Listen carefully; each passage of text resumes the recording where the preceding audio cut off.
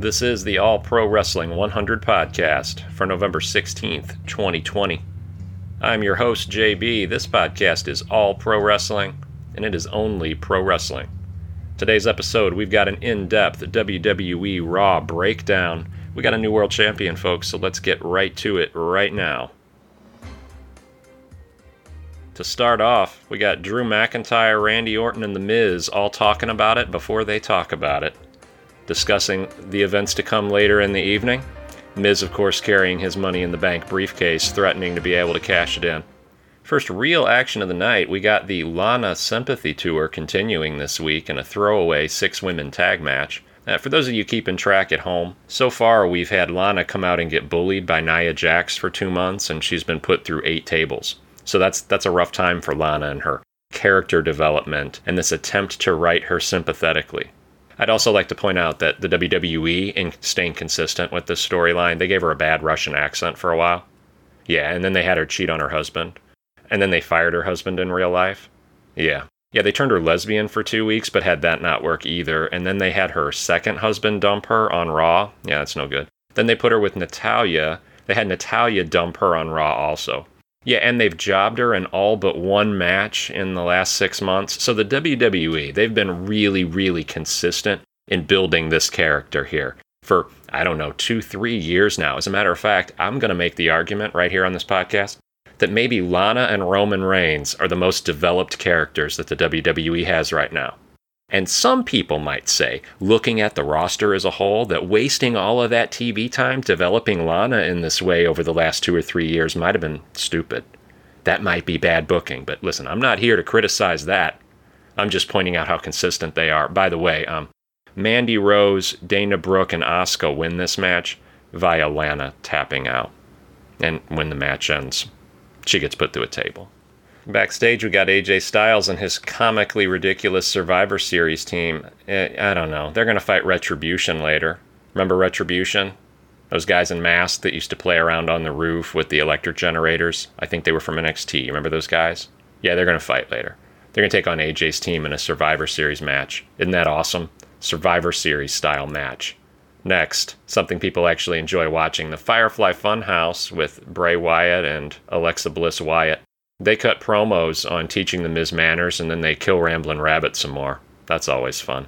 It's hard for me to watch when they kill Ramblin' Rabbit. Maybe I'm alone in that. I don't like that.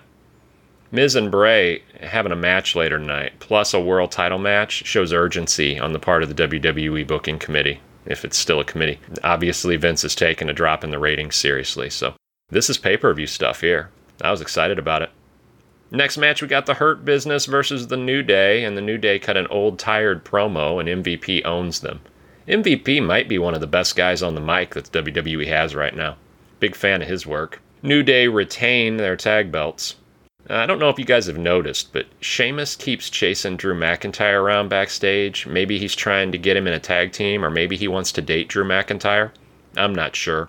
This week, he gave Drew McIntyre a big old war chest full of cosplay outfits and a sword. Yeah. In other news, you can find Sheamus' new t-shirt on the WWEshop.com site. It just says Thirsty. You wouldn't know that it's a Sheamus shirt, except it's got a little WWE logo on the back. Just says Thirsty. Raw Survivor Series team Braun, Sheamus, Keith Lee, and Riddle. Get the Matt out, folks. God, I miss it back in the day when Matt Riddle would come out and it would say Matt Riddle. Yeah, the name Matt, it just makes me so nostalgic. Now obviously we move forward into a new era of the WWE where he's just Riddle. So it's a huge transition. They're going to fight Retribution. Retribution's going to win. I got to be honest with you guys, though. I missed this match the first time through, so I had to catch the highlights on the Who Gives a Shit channel. I just have never cared about Survivor Series.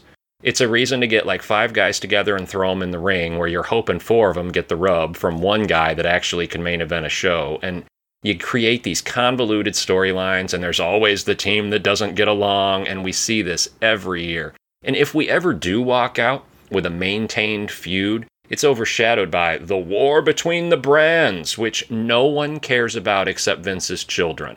Okay, I can't imagine a world in which anybody but Stephanie McMahon cares about the brand war. Backstage, Jeff Hardy and Elias are cutting a promo, and for those of you that aren't really up on this, I'm going to fill you in. Jeff is upset because Elias made some flyers, And so Jeff talks about Elias's lack of Photoshop skills, and then he goes and he finds Elias in the locker room, and wait a minute. Yeah, I committed to myself years ago that I'm not going to talk about Elias until he has a real storyline. Oh, yeah, you'll have to go to a different podcast for that. We don't talk about Elias here. We're moving on. That's right. We're just not doing that. Let's get to The Miz with Johnny Morrison versus Bray Wyatt with Alexa Bliss Wyatt. You know, Bray came out this time in his Mr. Rogers gimmick, so you know it's about to be on.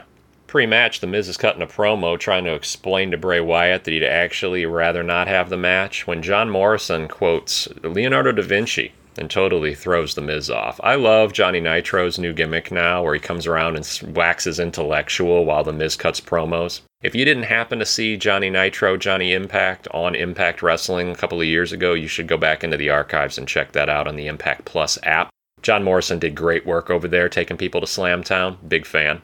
Nikki Cross comes out on the ramp to confront Alexa Bliss and profess her undying friendship and love, and then starts punching Alexa in the face because, you know, in Scotland, this is what friends do. They profess their love and then beat each other about the face parts. Mr. Rogers Wyatt came out and scared everybody. Love Alexa's new gimmick. She's got a flower dress and the same old pigtails, and now she looks like a Children of the Corn. Big fan of that. Big fan of Sexy Child of the Corn. Yeah, I hope they make a t-shirt.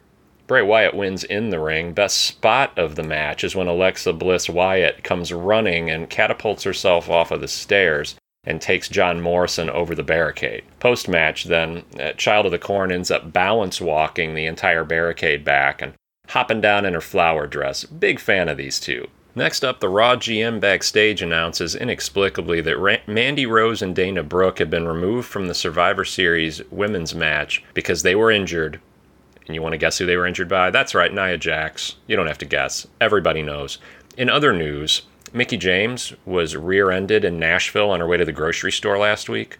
Yeah, it was Nia Jax. Nia Jax did it. She was in a rental car behind her, just ran right into the back of her. Yep.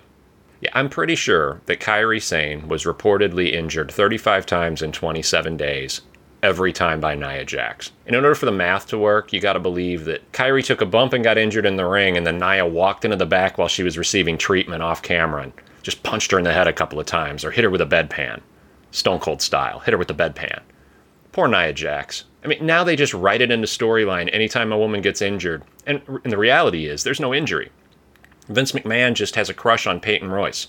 So Peyton Royce and Lacey Evans are the replacement for Dana Brooke and Mandy Rose, who I was finally starting to accept as a tag team. And I just want to definitively say here, I am never going to accept Peyton Royce and Lacey Evans as a tag team. Nor will any child that bought an Iconics poster and still has it hanging on their wall. You hear that, Vince? All 6 children. All 5 little girls and 1 little boy that bought that Iconics poster are never going to accept Lacey Evans and Peyton Royce. And neither will I. Time for the main event of the evening. Drew McIntyre versus Randy Orton in a rematch for the world title on Monday Night Raw. Mark Henry is on an LCD screen in the background, so you know that the world is watching this match. And this was a better match than most matches you're going to see on Monday Night Raw. 20 full minutes of wrestling. That doesn't include intros. These two wrestled for 20 minutes. Randy took some crazy good bumps. Took a bump off the apron through a table. Took a bump onto the announce table outside. There was a lot of cussing that they had to beep out for Randy selling, trying to make it look real. GM came out, made it a no DQ match when Randy told the story of trying to escape with the belt and run away. No DQ, no countouts, to which Randy grabs a chair and takes over the match. He makes Drew eat part of the chair. So Drew chomped on a chair, Randy took some good bumps. Great match, Claymore kick, pin. New champion, same as the old champion. Drew McIntyre, 2-time WWE Universal Champion, cut a little promo on Roman on his way out, saying he'll see him at Survivor Series. Should be a good match. Not a fan of the Survivor Series pay-per-view, but looking forward to 2 good wrestlers putting on a good match. I was enjoying watching Drew Galloway McIntyre put on great matches 3 years ago on Impact while he was still trying to lose that gut that kept Vince from giving him the big push. So I'm happy that he's in shape now. I don't know if it was the right move putting this match on TV. Look, if the goal is to get ratings, people are going to say, oh, you had a new champion on Raw. Maybe I'll watch. Unfortunately, Randy Orton didn't win the title on Raw. And John Cena didn't win the title on Raw, and Triple H didn't win the title on Raw, and no one that's going to bring back a viewer won the title on Raw. A champion that most people thought was a transition champion or the COVID champion, no, a guy who was meant to get us through an empty arena era won the title back on Monday Night Raw. And I think that when you're trying to bring in old viewers who you've lost, you need to hearken back to somebody that they want to see as champion. It's not that anybody has a problem with Drew McIntyre. I think it should have been the reverse, though. I think Randy Orton should have won the title on Monday Night Raw. I think that gets you a ratings pop next week. You can't get a ratings pop for what already happened, so the idea that there was a title change on Raw is great. But to get people to come back next week who haven't been watching, they need to care about who the champion is. If the champion getting the belt back for the second time now is the same guy that had the belt as the ratings slowly declined, whether you like him or don't, my opinion of Drew McIntyre doesn't change the fact that the ratings have been on a steady decline. So I think it should have been reversed. I think you give it to a veteran on Raw to make veteran viewers that have been away come back, but I hope it works. I wish success for all aspects of pro wrestling. What's best for business is best for everybody. That's going to be all we have for this episode. We're going to be back in a couple of hours with an Impact review. It was a great Impact on Access this week, and I'm going to dive deep into what happened with Kylie Rae and where she's been.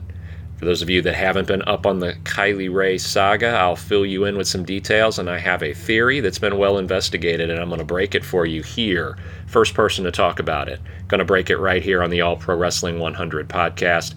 And again, in the next couple of days, we're going to have an intro to APW 100 on why you want to listen to this podcast and not the other 200 wrestling podcasts out there. This has been All Pro Wrestling 100. Thanks for tuning in.